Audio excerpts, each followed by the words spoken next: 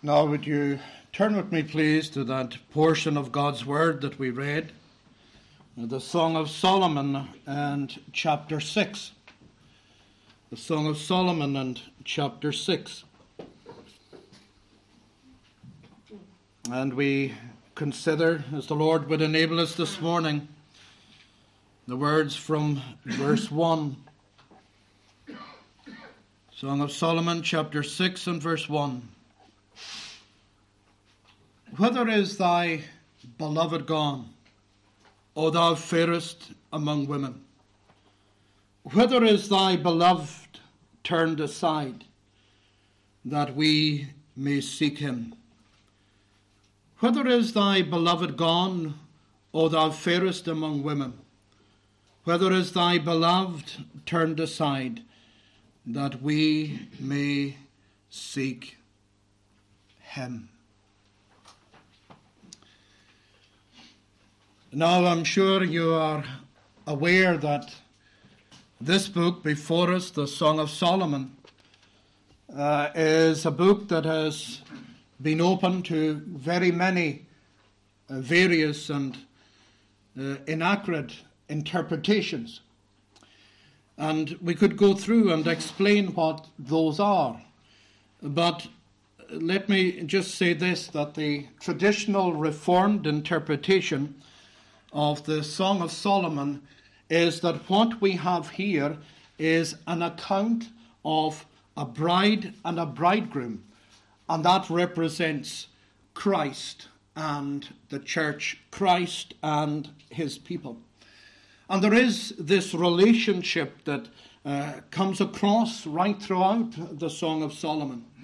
And we see that there are times when that union, that marriage is there, but the enjoyment of that marriage, the communion is not always present.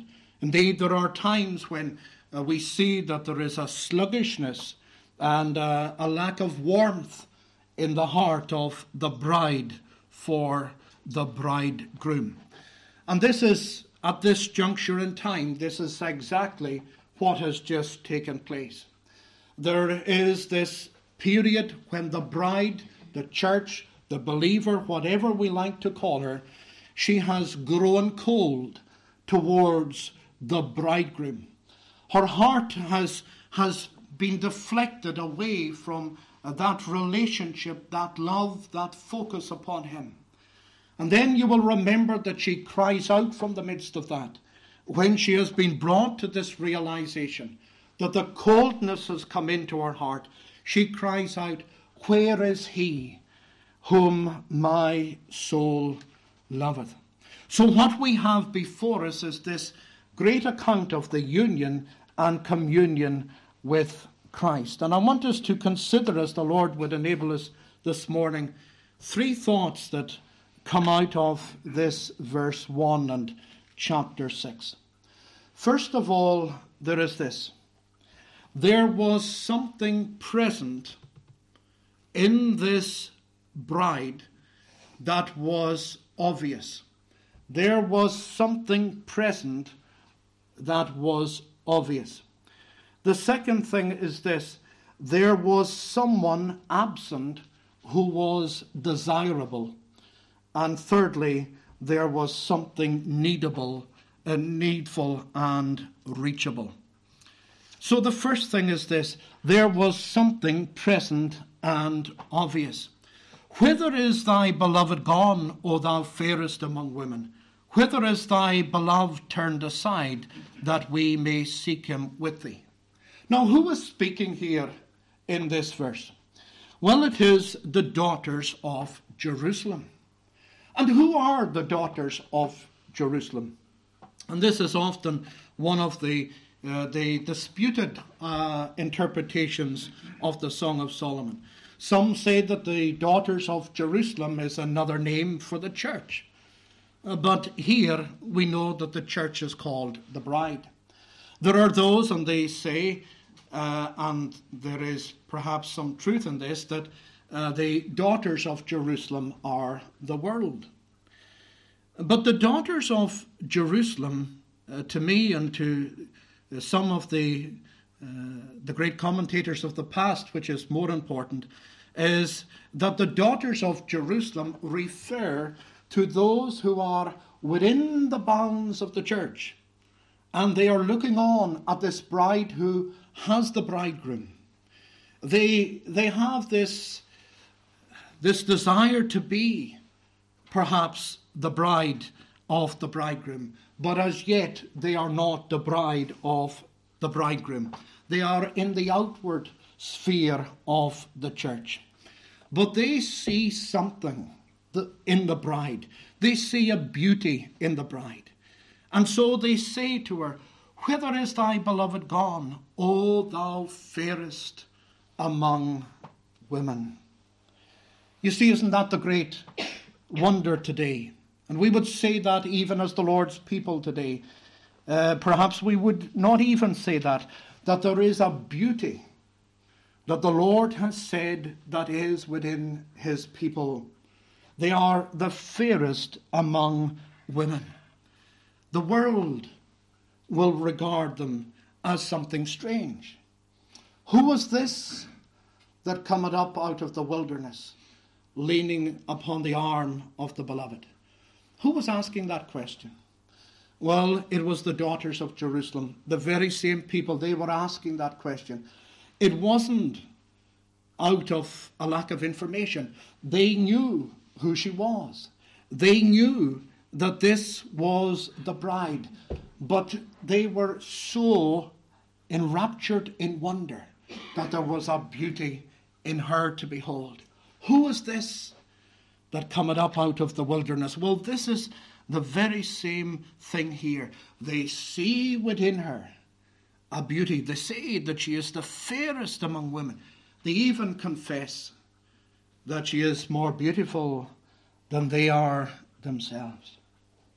Now, friends, this morning we can come and say, well, that perhaps is a questionable statement.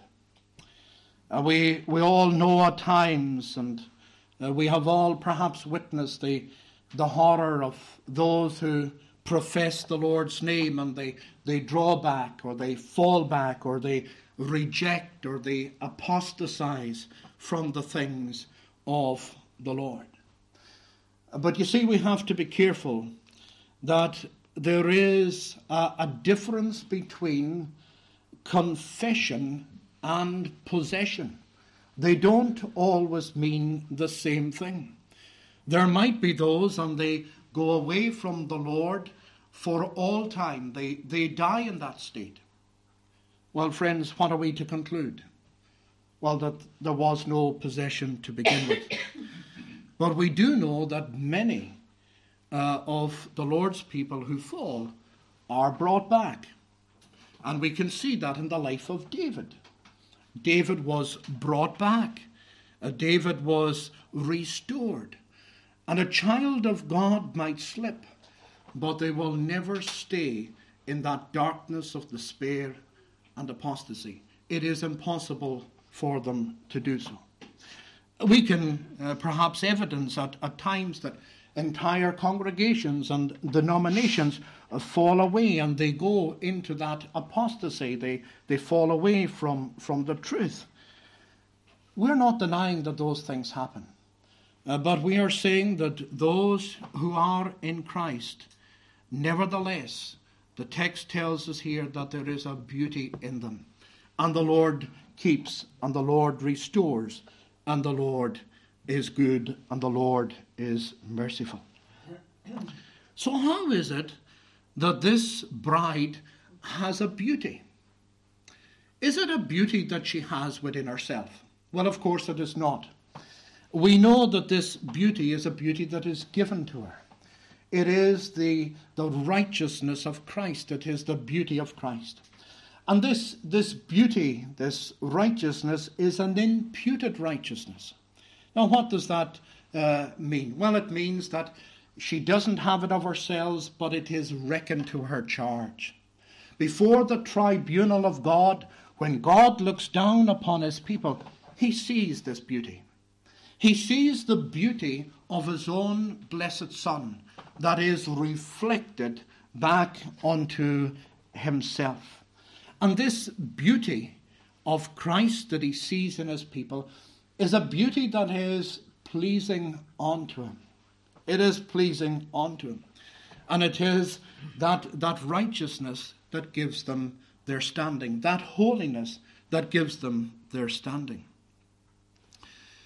I know that there is a text, and perhaps this text has very often been one that when we were still outside of Christ, when we were the daughters of Jerusalem, that we couldn't fully grasp, and it perhaps was something that out of fear kept us back from the things of the Lord. That text, holiness, without which no man shall see the Lord. And so we had this belief that the only holiness that we were to have was something that was associated with our own works. And of course, if it is something that is associated with our own works, how can we ever have those works enough in which we shall be able to see the Lord? But of course, that is not the holiness that is mentioned. The holiness that is meant is the holiness of Christ. The holiness of Christ that has been given to us.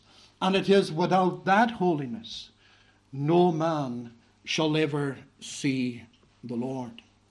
And those who are the Lord's, who have that holiness of Christ that is laid to them, imputed to them, are those that at death are made perfect in righteousness. And without that holiness, no man shall ever see the Lord.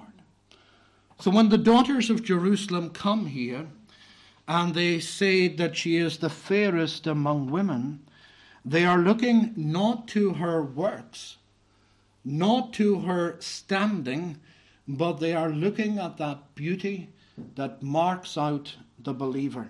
There is a beauty that is inward and not outward. It is the inwardness of the soul. Now this beauty, where does it come from? Well, we have justification, that act of God's free grace, where a man or a woman or a young person is brought to that saving knowledge upon Jesus Christ, and at that point in time when they let go of themselves and their selves become nothing to them and Christ's finished work becomes everything, and in that trusting moment they are indeed justified before God. Well, a fruit of that justification is sanctification itself. It is that which flows from union with Christ.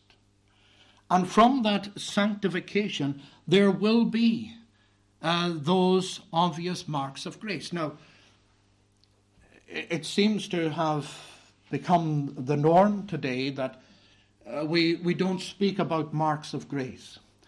It seems to have become the norms today that we don't look for fruit in the life. That as long as a person makes a profession, then we are to leave that profession unquestioned. And of course there is a danger if we are merely looking to the works and to those marks alone. But friends, we are not antinomians. We're not those who are against the law. There is to be fruit in the life. So when they come here and they see her, there is obviously fruit that is within the life. You can't have somebody who confesses and professes Christ's name and there is nothing to show. That is why many will have a lack of assurance. Because when they look to themselves, they have nothing to show. There is nothing there. And here, there was obviously something to show because the imputed righteousness of Christ was demonstrated in the life. Well, we know, friends, that even those who are outside of Christ, even those can be said to do good at times. We read that in Luke chapter 6 and verse 33. And if ye do good to them which do good to you, what thank have ye? We know that there are those today, and they will be engaged in many works, philanthropy and so on. But friends, it is something that flows from who they themselves are, and not flowing from Christ himself. But as Paul says to the Romans in chapter 14, and he that doubted is damned if he eat, because he eateth not of faith, for whatsoever is not of faith is sin. So even the good that man does, if it is not of faith, it is not pleasing unto the Lord. So there was something present and obvious, something there that reflected Christ in the soul. But there was someone absent and desirable. There was someone absent and desirable. Whither is thy beloved turned aside? Whither is thy beloved turned aside? You see, what there was here was, there was an upset in the relationship. There was an upset in the relationship. You see, here the bride had got off to a poor start. There was this sluggish spirituality, as we said. Now, chapter 5, and at the opening of chapter 5, I am come into my garden, my sister, my spouse. I have gathered my myrrh with my spice. I have eaten my honeycomb with my honey. I have drunk my wine with my milk. Eat, O friends, drink. Yea, drink abundantly, O beloved.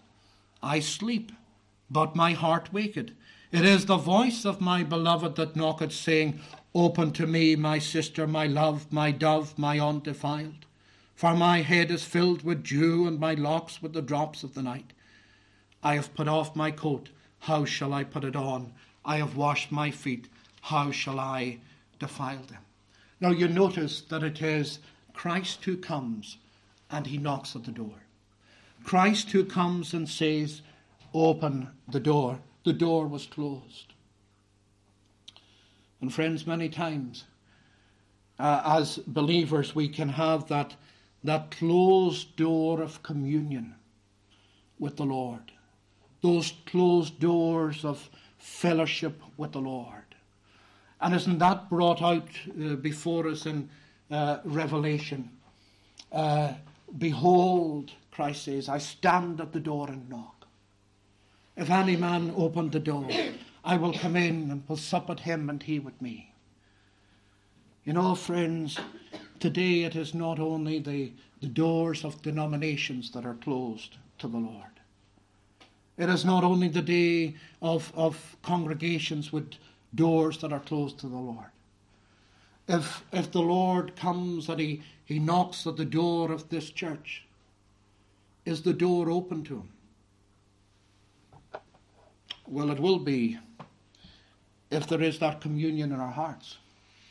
If our heart is open for fellowship and for meditation and delight in him, there will be that communion. You see, here there was a fragmentation in the relationship. And if there is a fragmentation in the marriage bond, that's not healthy. It is not good. You see, throughout the Song of Solomon, it can either be two great expressions that we often use, isn't it? It's either a case where there is this fragmentation, out of sight, out of mind. And so often if that relationship is impaired, it will be that. Or it can be absence makes the heart grow fonder. Well, here it is a case, thankfully, that absence did make the heart grow fonder. Because as we come and we see towards the end, there is this close relationship with the Lord. Nevertheless, here it was a fragmented relationship.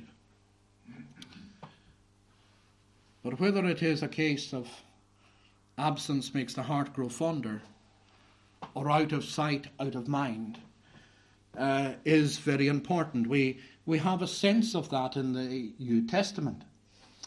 And we have the sense of that with Judas Iscariot, don't we? And Judas Iscariot, you will remember, he had this outward appearance that he had fellowship with the Lord. But of course, he didn't have that fellowship with the Lord. And you will remember that when the alabaster box was going to be broken, and there was going to be that pouring out of worship upon the Lord and Saviour Jesus Christ, you will remember that there were those, and they said that this was a waste. Look at how many pence was going to be saved. And we know that the cost of that alabaster box was something in the region of the equivalent today of 10 to 15,000 that was poured out in the worship of the Lord. Well, who was the one that objected to that? It was Judas. It was Judas. You will remember that Judas was the treasurer. You will remember that Judas was the man that held the purse. And he thought because he was the treasurer and he held the purse that he was somehow in control of the worship of Christ.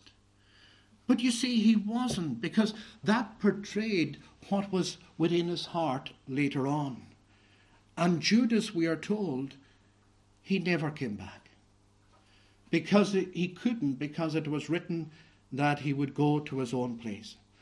Now contrast that with Peter. Peter had denied the Lord. Peter had brought dishonour upon the Lord. And yet the Lord came to him. And he asked the question, Peter, do you love me? Do you love me? He asked that question 3 times. And it's interesting, if you were to, I may have mentioned this before, but if you look at the words that are used there for love, when the Lord comes and he asks Peter twice, do you love me? It is that strong word. It's agape. It's a very strong, intense word. And Peter, each of the times, returns, Lord, thou knowest that I love thee. But Peter's using a different word. He's using the word for friendship, phileo. And he's basically saying, deep down in my heart, I cannot say, because I'm conscious of my sin. I'm conscious of my denial. I cannot say in that strong sense of the term that I love thee, that it is that agape, that strong love. And the 3rd time Christ comes back and he says, Peter, do you love me? And Christ this time uses the word phileo. You see the Lord's compassion on one that was his own, that he had set his love upon, one that he had brought back by his power unto himself. And the bride comes here in all of her weakness and in all of her frailty, just like you and just like me. And friends, we are conscious of that. We're conscious of our weakness and our frailty. We don't have arrogance. Oh, that the Lord would forbid that we have arrogance, or that we have this superiority that we are in Christ, but that rather with our recognition of our frailty, we have that compassion upon others, and we have that sense that the Lord does indeed woo us back, and he woos our heart back, and he brings into our lives conviction of sin. And that conviction of sin might be an intense conviction of sin, or it might not be an intense conviction of sin, but it will be enough to bring us back unto himself, or indeed to bring us to himself if we haven't yet been brought unto him. Then he shows us his beauty. Conviction of sin is one thing. But to see and be brought to see the beauty of Christ is another thing. I cannot remember which of the Puritans I was recently reading who mentioned this very same thing. There might be a conviction of sin, but it is to see the beauty of Christ that is the mark that the Lord has been working in the heart and in the life. And I suppose we can go to the Acts of the Apostles and we can see that, can't we? In those who the Lord had outwardly, under the preaching of the word, had brought them to tremble. In the case of Felix, you see, there was a trembling there. There was a conviction there to a certain degree. There might even have been a conviction of sin, but there was no recognition of the beauty of Christ. And friends, it is the beauty of Christ, of the one who is the beloved, that leads us after him.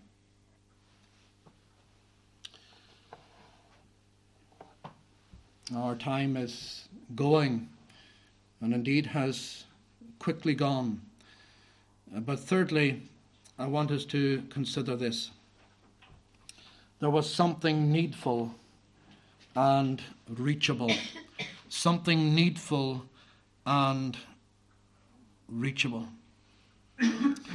You'll notice here that we have these words, whether is thy beloved turned aside, that we may seek him with thee. Now there might have been those that day, and when they heard the daughters of Jerusalem saying, where is he that we may also seek him? Where is he that he might be our bridegroom as well? No doubt there were those, and they were saying, but are they sincere? Do they really want to seek the bridegroom? And you will remember that there was something like that in Pharaoh. There was something like that in Herod, rather. And you will remember that Herod said, show us where the Christ is, that we might come and worship him. Of course, there was an insincerity in Herod. But friends, those who have this desire for Christ, it is a desire that has been placed there. The Lord has placed it there. The Lord has so placed that in their mind.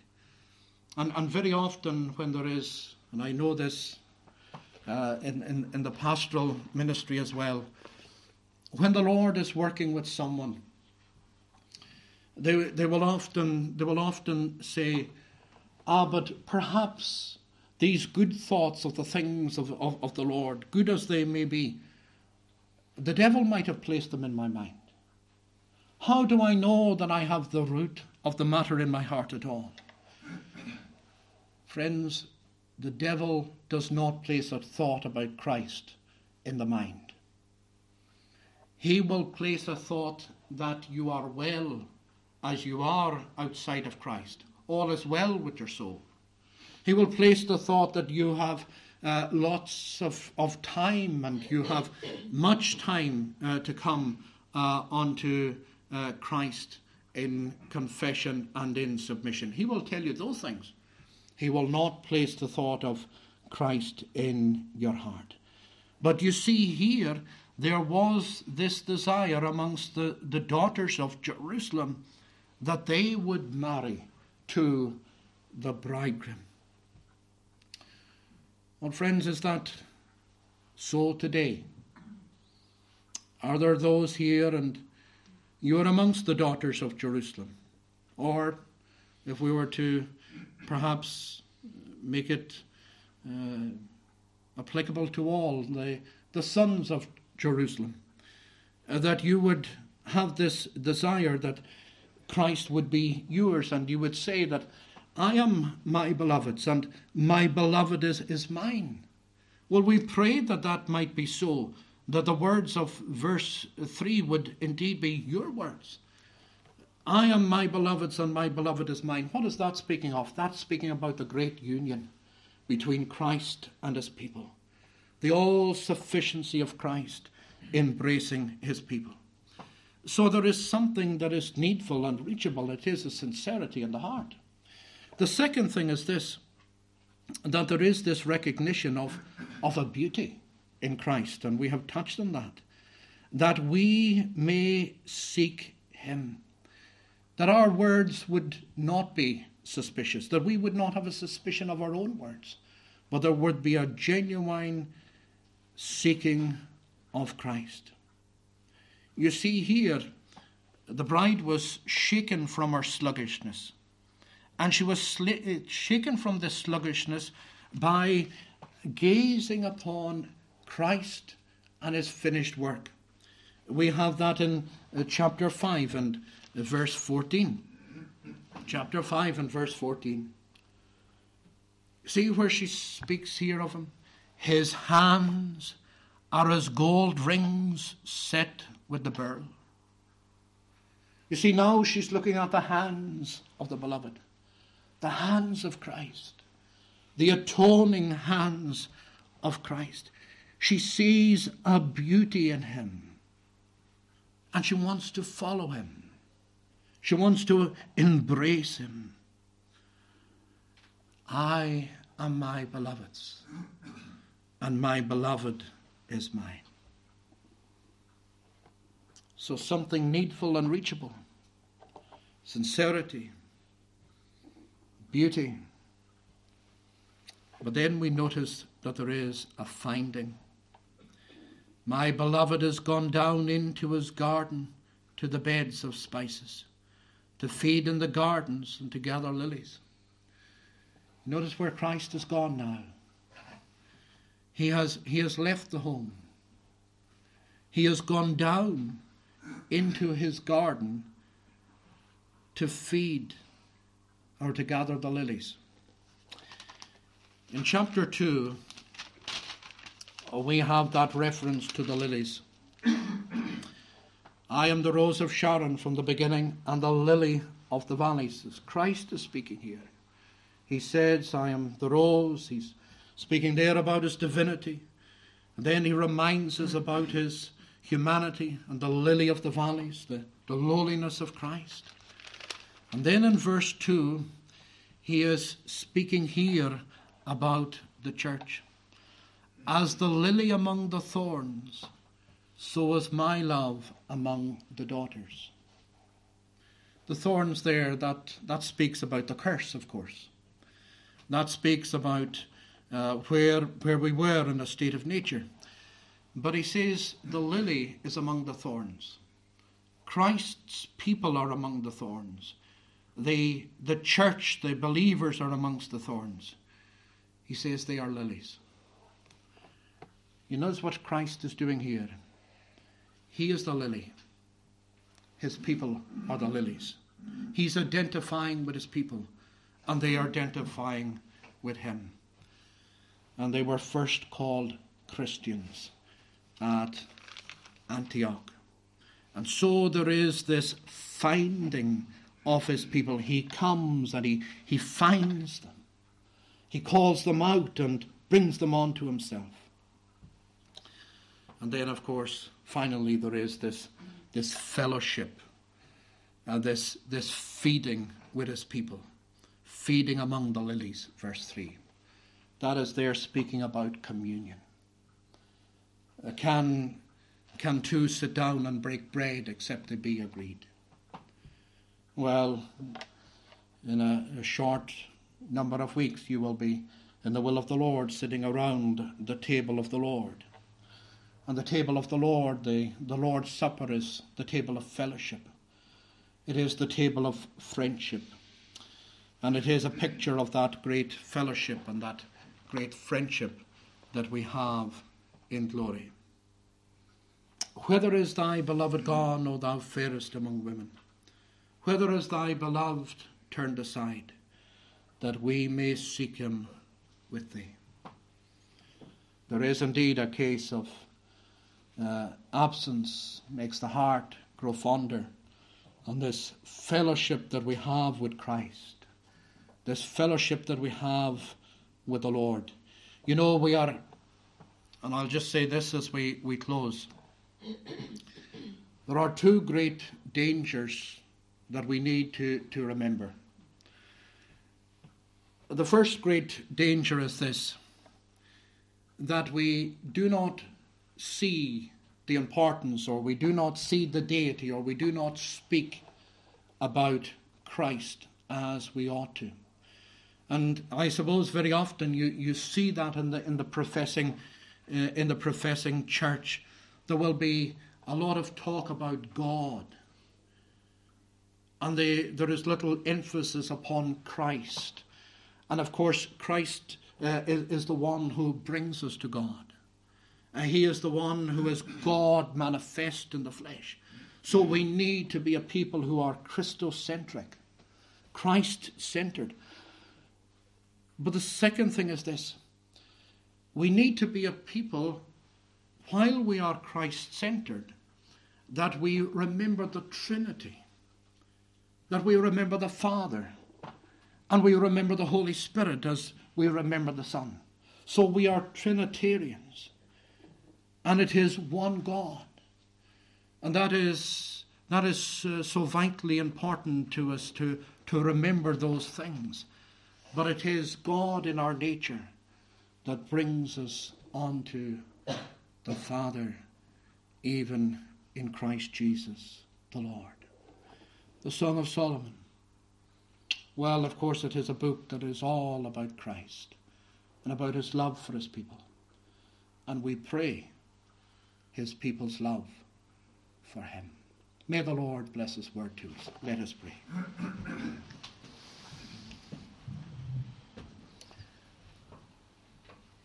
Our gracious and our eternal God, we bow before thee now,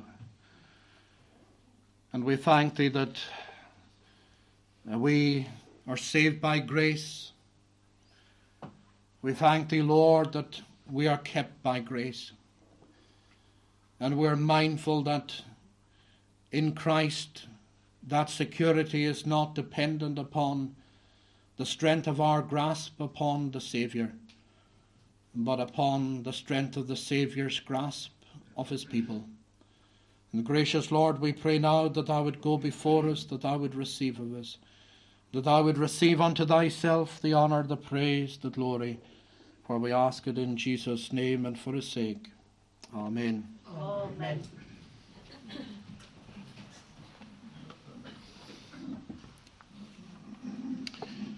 Now we close by singing to God's praise at the end of Psalm number 17. The end of Psalm 17 and at verse 13. Psalm 17 at verse 13. Arise and disappoint my foe, and cast them down, O Lord.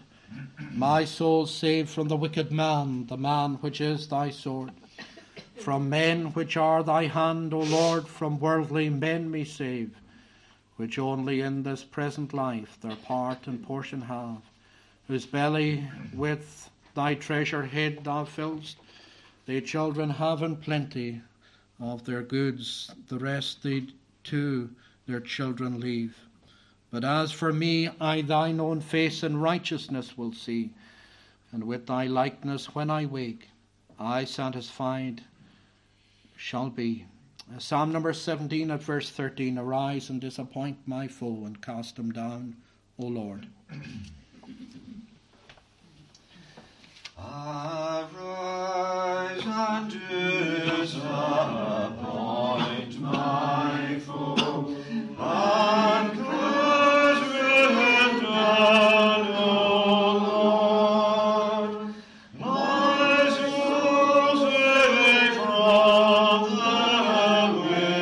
wicked man, the man which is thy sword. From men which are